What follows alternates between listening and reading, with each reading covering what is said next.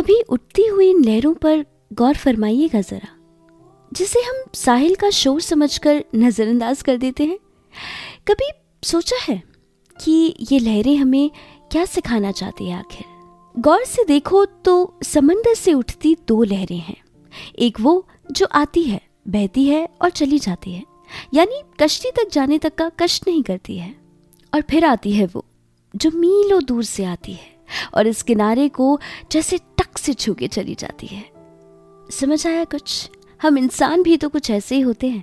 एक होते हैं वो जो दुनिया में आते हैं, जीते हैं और चले जाते हैं, और एक होते हैं वो जो जीते हैं पर कुछ पाने के लिए, मेहनत करते हैं एक मुकाम पे पहुंचने के लिए, सपने देखते हैं उन्हें पूरा करने के लिए, जिंदगी को प्यार करते हैं उसे जीने के लिए।